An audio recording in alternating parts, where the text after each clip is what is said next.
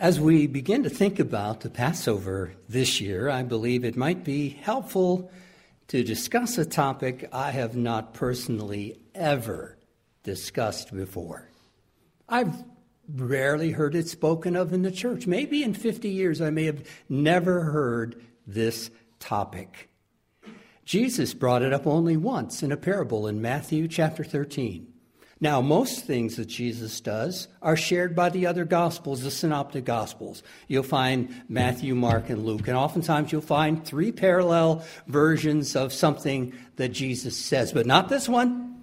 It's only in one place. It's in Matthew 13. It's not in the book of John either. This sermon is not intended to make us judgmental. It's for self-reflection as we begin to think about ourselves and our own examples and how others may perceive us. We heard a very good split sermon about our world view. And the thing to always realize about your world view is you really don't see the world as it truly is. You see the world as you are. You see, that's our worldview. So I'd like to talk about a topic today that is not intended to be judgmental. It most certainly is not intended for any of us to say, that's one. Over there, there's one. That person was one. That's not what this sermon is about at all. So let's go to Matthew chapter 13 and see the statement that Jesus made that is not repeated in any other gospel.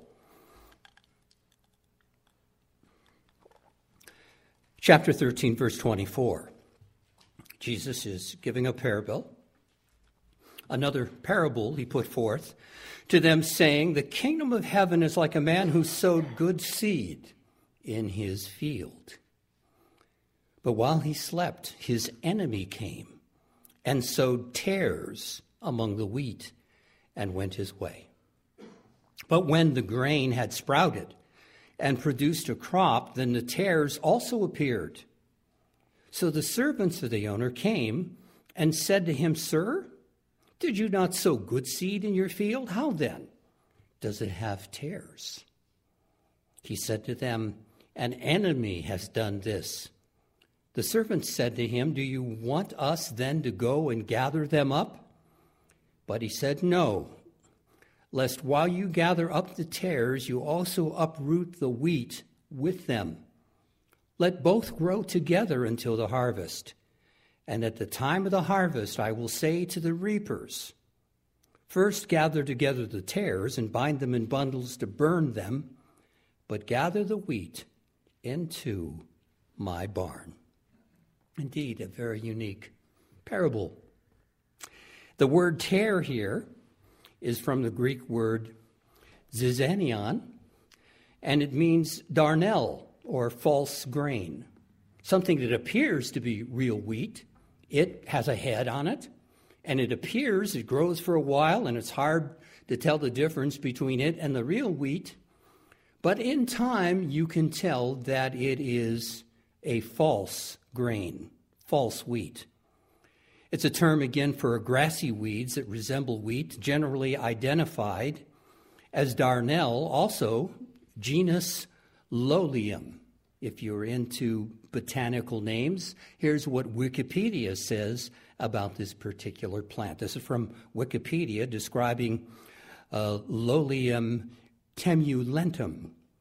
Quote, darnel usually grows in the same production zones as wheat and was a serious weed of cultivation until modern sorting machinery enabled darnel seeds to be separated efficiently from seed wheat. Continuing, the similarity between these two plants is so great that in some regions darnel is referred to as false wheat. It bears a close resemblance to wheat until the ear appears. The spikes of L. temulenium or temulentum are more slender than those of wheat. Wheat will appear brown when ripe, whereas darnel is black. So that gives us a little background agriculturally of the difference between the two. This parable from Jesus is a warning to the faithful throughout time, throughout history, where he's going to explain it in a few minutes, and we'll get there. But this is a warning to the faithful that among believers throughout history would be those who want to appear on the outside to be disciples, want to appear to be with it on the outside, and seem to want to fit in at least a little bit.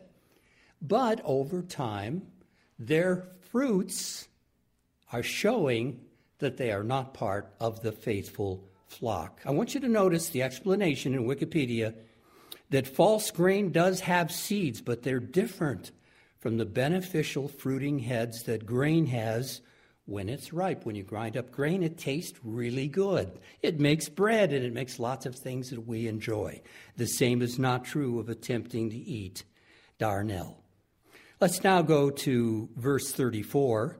It says, all these things Jesus spoke to the multitudes in parables, and without a parable he did not speak to them, that it might be fulfilled which was spoken by the prophet, saying, and this comes from Psalm chapter 78 and verse 2, by the way, saying, I will open my mouth in parables, I will utter things kept secret from the foundation of the world.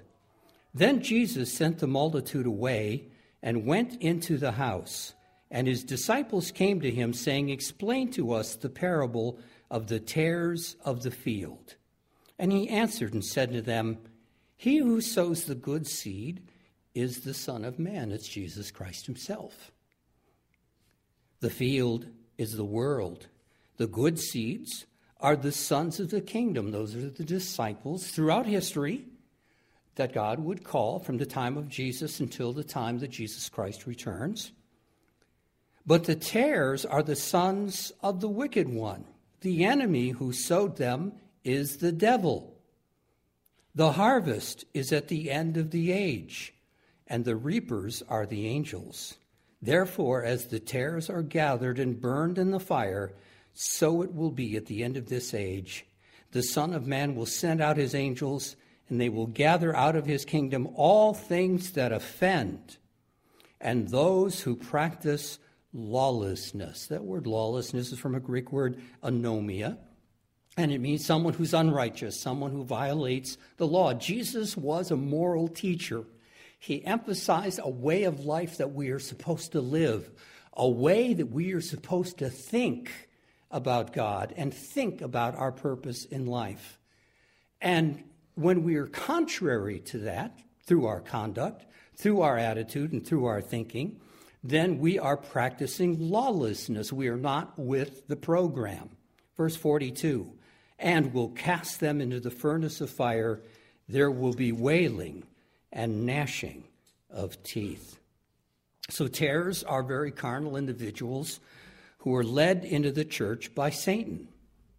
And again, they may look authentic on the outside, at least for a while, and they usually want to associate with the church. They might even attend regularly. They might want to be involved in some church activities, but there's no consistency there. They're not really part of the faithful crop.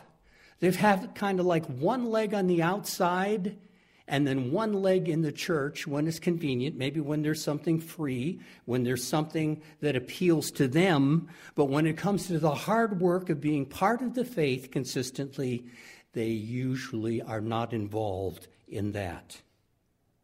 Again, they want to associate with the church. They want to be part of it to a degree.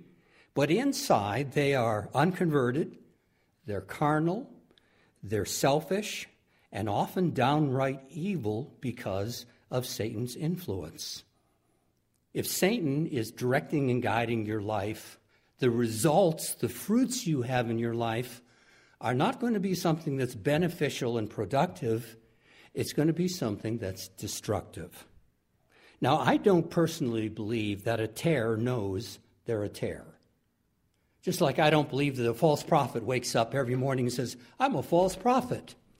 No, I believe they have convinced themselves that they're enlightened, that they're just smarter than the church is or other people are. And they've conned themselves into thinking that they are a prophet of God, or they are who they think they are. As I said, we don't see the world as it really is. We see the world as we are. So we have to change our worldview and see the world as Jesus Christ sees the world, not any longer see the world as we are. So again, I don't believe a tare wakes up in the morning and says, I'm going to create havoc in the church of God. I think it's the natural byproduct of what's going on inside their hearts and minds that makes them gossip, that makes them negative, that makes them condemning of other brethren, makes them condemning of the church, makes them critical. It's what's going on in their heads that fosters the bad fruit. Now, some may stay short-term, years, few years. Some may stay for decades. And personally, I have seen both examples in my church career. Now, one thing I want to emphasize, as you can begin to go to Matthew chapter 7, I'd like to emphasize is we should never confuse brethren who simply lack motivation or education with being a tare. That's an unjust accusation. Having no fruits or few fruits is different than having evil fruits. So we have to be very careful, again, not to do finger pointing and not to judge other people. The reality is the one who will judge is Jesus Christ on Judgment Day. He said, let them alone. Let them in the field. And then the angels themselves will come and gather them after Christ's return, and there will be an accounting for everyone, including ourselves. So we should never confuse brethren who simply lack motivation in life or lack education of how to be different and the steps to change their lives, and call those individuals a tare. Those are two totally different experiences. The way to discern the faithful believer from a tare is the kind of fruits that are produced in their lives. Tares can be members. I'm here to tell you they can also be ministers. And I've known a few in my church career. Matthew chapter 7 and verse 15. In this case, Jesus is going to bring out an example of a type of tare. In this case, it is someone with a religious title. It's a false prophet. It is someone in the ministry. Beware of false prophets who come to you in sheep's clothing. Again, this is a type of tare. And I notice how they want on the outside, they want to appear to be part of the church. See, I'm a little lamb. Just like all of you are the part of the flock of God, I'm one of the flock. See, so they are in sheep's clothing. But inwardly, what's going on inside here, their attitudes, their thoughts, which are going to produce their actions, they are ravenous wolves. They are destructive, they are disruptors, and they're harmful.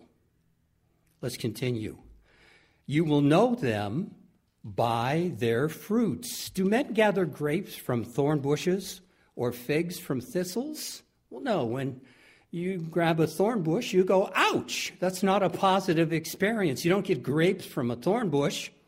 You don't get figs from thistles. You grab a thistle, and it can be very painful. It will get your attention. Figs come from fig trees.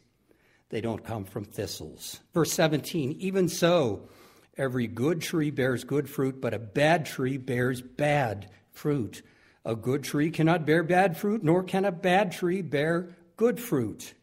Verse 19, every tree that does not bear good fruit is cut down and thrown into the fire. And that's a direct allusion to what we read in Matthew 13, a direct analogy there with that parable that Jesus mentioned.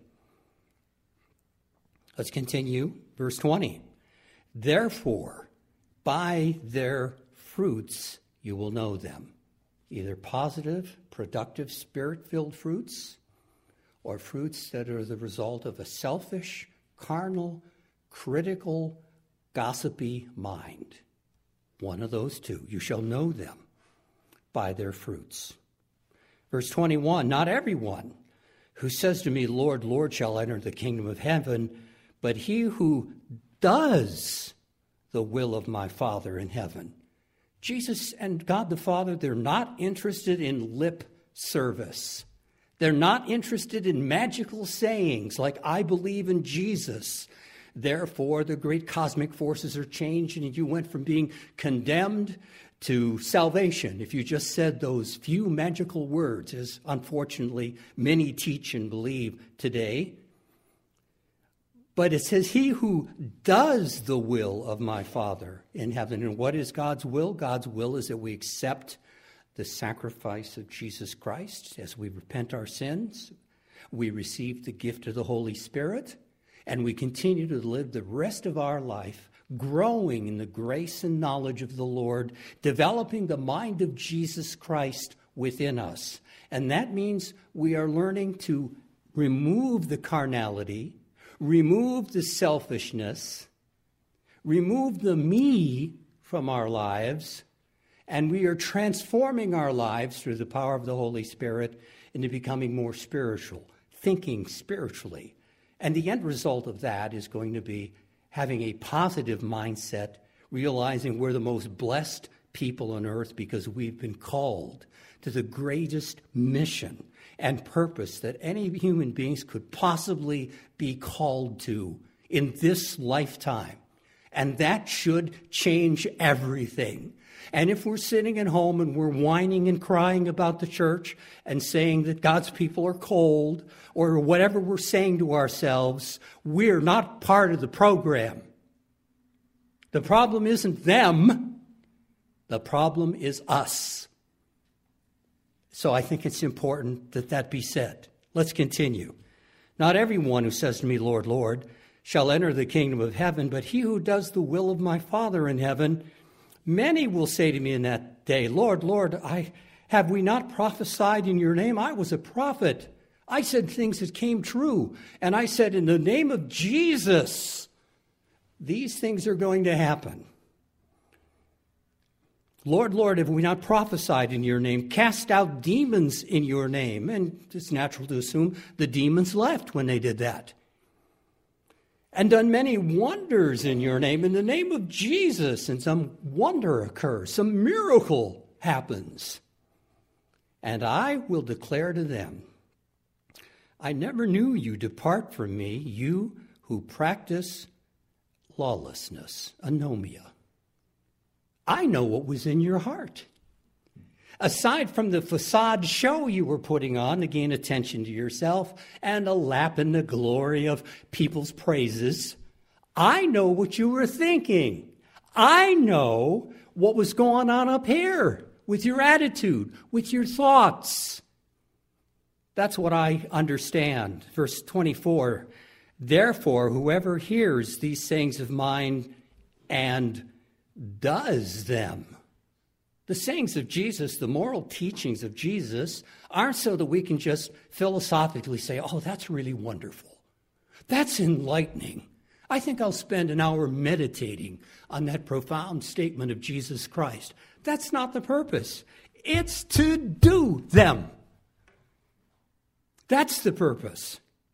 I will liken him to a wise man who built his house on the rock, and the rain descended, the floods came, and the winds blew and beat in the house, and it did not fall, for it was founded on the rock. Who is the rock? It's Jesus Christ is the rock. There is no other foundation. If you want to withstand the storms of life, it's not prophecy. It's not idolizing men. It's not living in the past. There's only one rock. And that rock is Jesus Christ himself, knowing and having a relationship with Jesus Christ.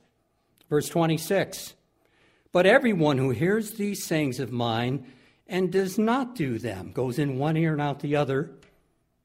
They want to appear to be righteous. They maybe want to appear to be part of the program, but their fruits say something different and does not do them. Will be like a foolish man who built his house on the sand, and the rain descended, and the floods came, and the winds blew and beat on that house, and it fell, and great was its fall. Why? Because they didn't see the world as it truly is. they saw the world as they are. They lived in a self-delusion that everything is all right, that I'm okay. I don't pray, study, meditate, or go to church very often, but I'm okay. They lived in a form of self-delusion. Verse 28, and so it was when Jesus had ended these sayings that the people were astonished at his teaching, for he taught them as one having authority, not as the scribes. The scribes were real good at theobabble and going on and on and on and debating with each other about what Rabbi this said or Rabbi that said 300 years ago. Jesus didn't ramble. You will notice usually when he speaks, he kind of gets to the point quickly, and he spoke as a man with authority. So we can see from this scripture that everyone bears some kinds of fruits in their lives as a result of their character, as a result of what's going on here between their two ears. They're either primarily good or primarily bad, depending on individual choices. But again, as a word of caution, I must say something more about this topic, because I know human nature, and I know we may have a tendency to judge one another, and that is not, again, the purpose of this sermon. I have to say something more about this topic. We should not be in the habit of judging others or accusing them of being tares. I want you to notice the parable that Jesus and the angels were the ones who could recognize in advance who the tares were, but they said, let them continue to grow. Let them continue to be in the flock. They might not be growing in a positive way, but they're going to bear fruit. Leave them alone.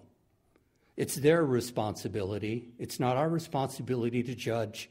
It's not our responsibility simply to do finger pointing. The judgment upon them doesn't happen until the return of Christ. And again, I want to emphasize a tare can be a member or a minister. And I also want you to notice closely what stage of growth Jesus makes in his judgment. What stage of growth is it in? It's in the fruiting stage after a full season has occurred and it's time for fruits. Jesus does not say, you shall know them by their leaves. No, that's too early. The leaves are the first thing to come out. Maybe the weather pattern is delayed. Maybe it's still too cold and the leaves aren't ready to come out in their lives. That's too early to judge someone. Jesus said, by their fruits you shall know them. Jesus does not say you shall know them by their blossoms. No, that's too early. Some people are late bloomers, so you shouldn't judge them by their blossoms. We must be careful not to judge too early in how we judge others. That's very important. And again, I want to emphasize the purpose of this sermon is not to judge other people. It's just to explain the parable so we all understand what Jesus meant. And when we are introduced to tares, that we understand there is a reason they are here. There is a reason that Jesus said, leave them alone and let them be until the time of the harvest. Now, I'm going to make one extension from that. If any person is so evil that they are negatively influencing the church of God, then it's time for the pastor to step in and tell them to stay home. I mean, the pastor does have that authority. If someone is so evil and so negative that the evil has gone beyond themselves and is beginning to influence the congregation. Let's now go to John chapter 13 and verse 16. Did Jesus have any tares among his disciples? Have you ever thought about that? Did he have any tares among his disciples? John chapter 13, verse 16. This is the Passover. Let's see what he says. He doesn't use the word tare, but I think we can easily make connections with the parable in Matthew chapter 13. Most assuredly, I say unto you, a servant is not greater than his master, nor is he who is sent greater than he who sent him. If you know these things, blessed are you if you hear them, think nice thoughts about them. No. if you do them, those are our fruits. I do not speak concerning all of you. I know whom I have chosen.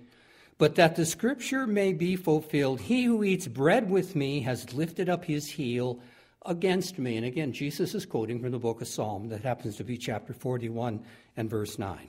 Verse 19, now I tell you before it comes, that when it does come to pass, you may believe that I am he. So in the future, when you see that indeed I was betrayed and it leads to my death, you will know that in advance I told you there was a betrayer among us. Verse 20, most assuredly, I say unto you, he who receives whomever I send receives me, and he who receives me receives him who sent me. When Jesus had said these things, he was troubled in spirit. The thought of being betrayed. No one likes to think of being betrayed by someone whom they loved and trusted. Remember, Jesus washed Judas's feet as well. So the thought of betrayal, which is where he's getting to in here, it troubles his spirit. And testified and said, most assuredly, I say to you, one of you will betray me. Then the disciples looked at one another, perplexed about whom he spoke. Now there was leaning on Jesus' bosom one of his disciples whom Jesus loved. Now this happens to be John. John is not egocentric. This is from his book, the book of John. And he's not the kind of person to say, well, Jesus said this to me and Jesus said that to me and I was Jesus' favorite and it's me and it's all about Jesus and me. And that's not the personality that John had. One of the disciples whom Jesus loved, he's referring to himself. That's how he knows this whole conversation between Jesus and a couple of other people happened. Simon Peter, therefore, motioned to him to ask who it was whom he spoke. Then leaning back on Jesus' breast, he said to him, Lord, who is it? And Jesus answered, it is he to whom I give a piece of bread when I have dipped it. And having dipped the bread, he gave it to Judas Iscariot, the son of Simon. Now after the piece of bread, Satan entered him. Do you remember Matthew chapter 13 where it said the enemy was Satan? Satan entered him. Then Jesus said to him, what you do, do quickly. Verse 28, for no one at the table knew what reason he said this to him, so he gets up and leaves. For some thought, because Judas had the money box, he was kind of the treasurer of the group, that Jesus said to him, buy those things we need for the feast, upcoming days of unleavened bread, or that he should give something to the poor, which again shows that part of Jesus' lifestyle was to give something to the poor. That's why they had that thought that maybe that's what Judas was sent to do. Having received the piece of bread, he then went out immediately, and it was night. So in this case, the evil spirit of Satan literally entered Judas. However, we shouldn't think that it was only from this point on that Judas demonstrated the evil fruits of a tear. This wasn't the start of it. Let's go back a chapter to John chapter 12, 6 days before the Passover. And John himself makes a commentary about the character of Judas Iscariot. 6 days before that event that Jesus dipped a piece of bread in it and gave it to Judas. John chapter 12, beginning in verse 1. Then 6 days before the Passover, Jesus came to Bethany, where Lazarus, who had been dead, whom he had raised from the dead, there they made him a supper, and Martha served, but Lazarus was one of those who sat at the table with him. Then Mary took a pound of very costly oil of spikenard. This is an amber-covered essential oil that's very powerful, very desirable, still expensive today, by the way. And she anointed the feet of Jesus and wiped his feet with her hair, and the house was filled with the fragrance of the oil. Then one of his disciples, Judas Iscariot, Simon's son, who would betray him, said, why was this fragrant oil not given or not sold for 300 denarii and given to the poor? Now, 300 denarii happened to be what an average agricultural worker would earn in 1 year at that time. So it was a lot of money. So on the outside, the tare wants to appear to be righteous. Why? We could have used this to help the poor. We could have used this to help people. And here's being wasted on the Lord. That's what he's implying. Verse 6. This he said, this is John's commentary, not that he cared for the poor, but because he was a thief and had the money box and used to take what was put in it. But Jesus said, let her alone. She has kept this for the day of my burial. For the poor you have with you always, but me you do not have always. So Judas Iscariot wanted that sold for 300 denarii so that he could steal some of that out of the treasury box. He could care less about the poor personally. So we see that Judas was a false disciple, perhaps going back years, perhaps in the day that Jesus invited him to be part of the group. I don't know that. But obviously, his intentions and his character were corrupted before the literal Passover when Satan literally entered him as Jesus was fulfilling that prophecy from the book of Psalms. So Judas was a false disciple, and the other disciples, like John, knew it. So did the other disciples say, and this highlights why God leaves tares into the faith. Did the other disciples say, well, let's see, Jesus knows everything. He's the Son of God. He's the Son of Man. Well, how could he allow, if he is the Son of Man, if he is the Messiah, how could he allow this scoundrel to be part of us? How could he let that happen if he's God? How could he? Because the tare was meant to be a trial and a test for the other 11. Were they going to put their focus in their lives on Jesus Christ? Or were they going to put it on the dysfunctions of a man? That's the question. Jesus Christ or men? Focusing on men and their faults and their sins and their errors, which if you focus on can crush your faith, can be a faith buster, and can cause you to lose faith and cause you to disassociate yourself from the true believers because you're focusing on the wrong thing. Let's go to Titus chapter 1 and verse 10 and see if Paul recognized the presence of tares in the church. Again, he doesn't use that word. The only place that word is used is in Matthew 13. Now, again, the context here happens to be ministers in Titus chapter 1, verses 10 through 11. Paul is writing here, for there are many insubordinate, or many who are rebellious. They have their own agenda. Both idle talkers and deceivers, especially those of the circumcision, especially those who had previously been Jews and were called into the faith. They probably weren't happy with some of the things that Paul was teaching, whose mouths must be stopped to subvert whole households, teaching things which they ought not for the sake of dishonest gain, Paul says to Titus, dropping down now to verse 15. To the pure, all things are pure. What's your worldview? Do you have a can-do attitude? Do you have the faith in which you believe life is enjoyable? Life is meant to be fulfilling? Life is meant to be productive? That you have an incredible purpose in this life? Or is it focusing on something else? To the pure, all things are pure, but to those who are defiled and unbelieving, nothing is pure. Then it's time to gossip, and it's time to make judgments about the ministry or judgments about the church or whine and complain about things.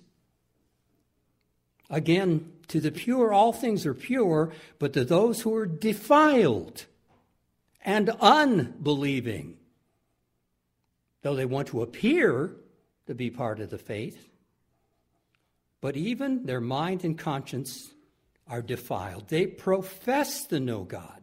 Yep, I'm one of the flock. I'm in the church of God. I'm in this particular congregation. They profess to know God. But in works, deceit, lying, gossip, lack of consistency, not being part of the program, but in their works they deny him. The fruits are wrong. Being abominable, another word for that is detestable, disobedient, and disqualified for every good work. So Paul himself also recognized those who wanted to look Christian on the outside, but their fruits told a different story. So again, why didn't Jesus do anything about Judas? Why did Jesus teach through the parable in Matthew 13 that the tares should be allowed to remain until the wheat, until the harvest or until the judgment?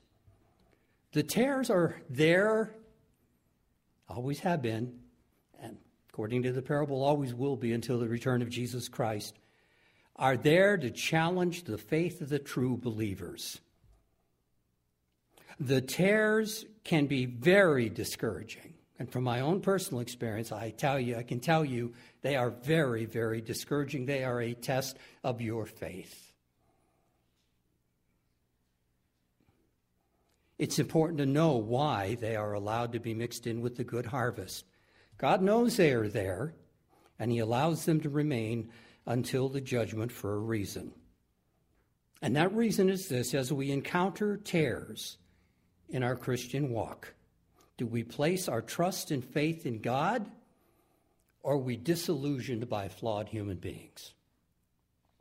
Are we discouraged by the humanness of other people who are in the church? Their evil works, the things that they say, their actions that contradict our doctrines. Are we going to focus on that and say, God, where are you? How come Mr. Thomas doesn't do something about this? How come this is allowed to happen in God's church? Or are we going to focus on the rock? Not on men, not on their flaws, their foibles, their weaknesses, their humanity, but focus on Jesus Christ himself. And also, this is just a little bit of speculation in my part, God is a loving and merciful and patient God, and he may want to give them time to come to a point of repentance and change what and who they are before judgment. I can't turn to a scripture and prove that will happen, but again, I'm just speculating, and I'm openly speculating that maybe God is hoping that some tares throughout time come to wake up, get out of their self-delusion, realize they've been manipulated by the evil one, and come to a point of repentance, and do more than just want to appear to be part of the crop, but literally, through change and repentance, through the gift of the Holy Spirit, indeed become part of the growing crop of Jesus Christ. Our final scripture today, 1 John chapter 2 and verse 18. 1 John chapter 2 and verse 18, our final scripture.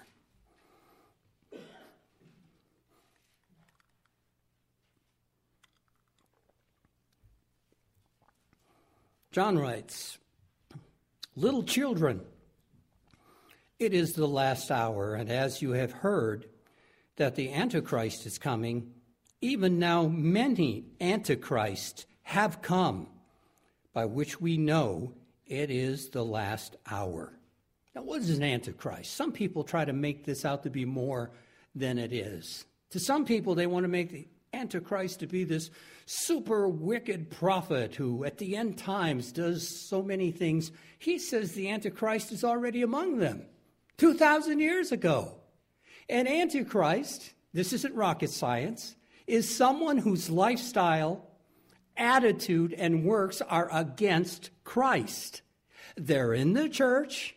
They want to appear to be part of the flock. They want to appear to be part of the crop of God as long as they don't have to get too committed, as long as they can have 1 foot in and 1 foot out. But their attitude and their work show they are against Christ, his moral philosophy, his teachings regarding forgiveness. and overcoming and changing who and what we are from carnality and selfishness and gossip to being someone who is positive and someone who is promoting the church of God and someone who is encouraging others rather than trying to put people down. Even now, many antichrists have come, by which we know that is the last hour. Verse 19. They went out from us, but they were not of us. For if they had been of us, they would have continued with us. But they went out, that they might be made manifest, that none of them were of us. Now, in this situation, they didn't last for decades and decades. They came into the church for a while. They were tares. And because they got resistance or people didn't listen to them or whatever the case, they left the church.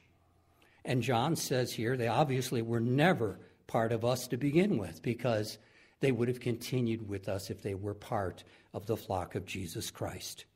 Continuing verse 20, but you have an anointing from the Holy One, and you know all things. So let's cling to that anointing that we have, because we are part of the true flock of Jesus Christ.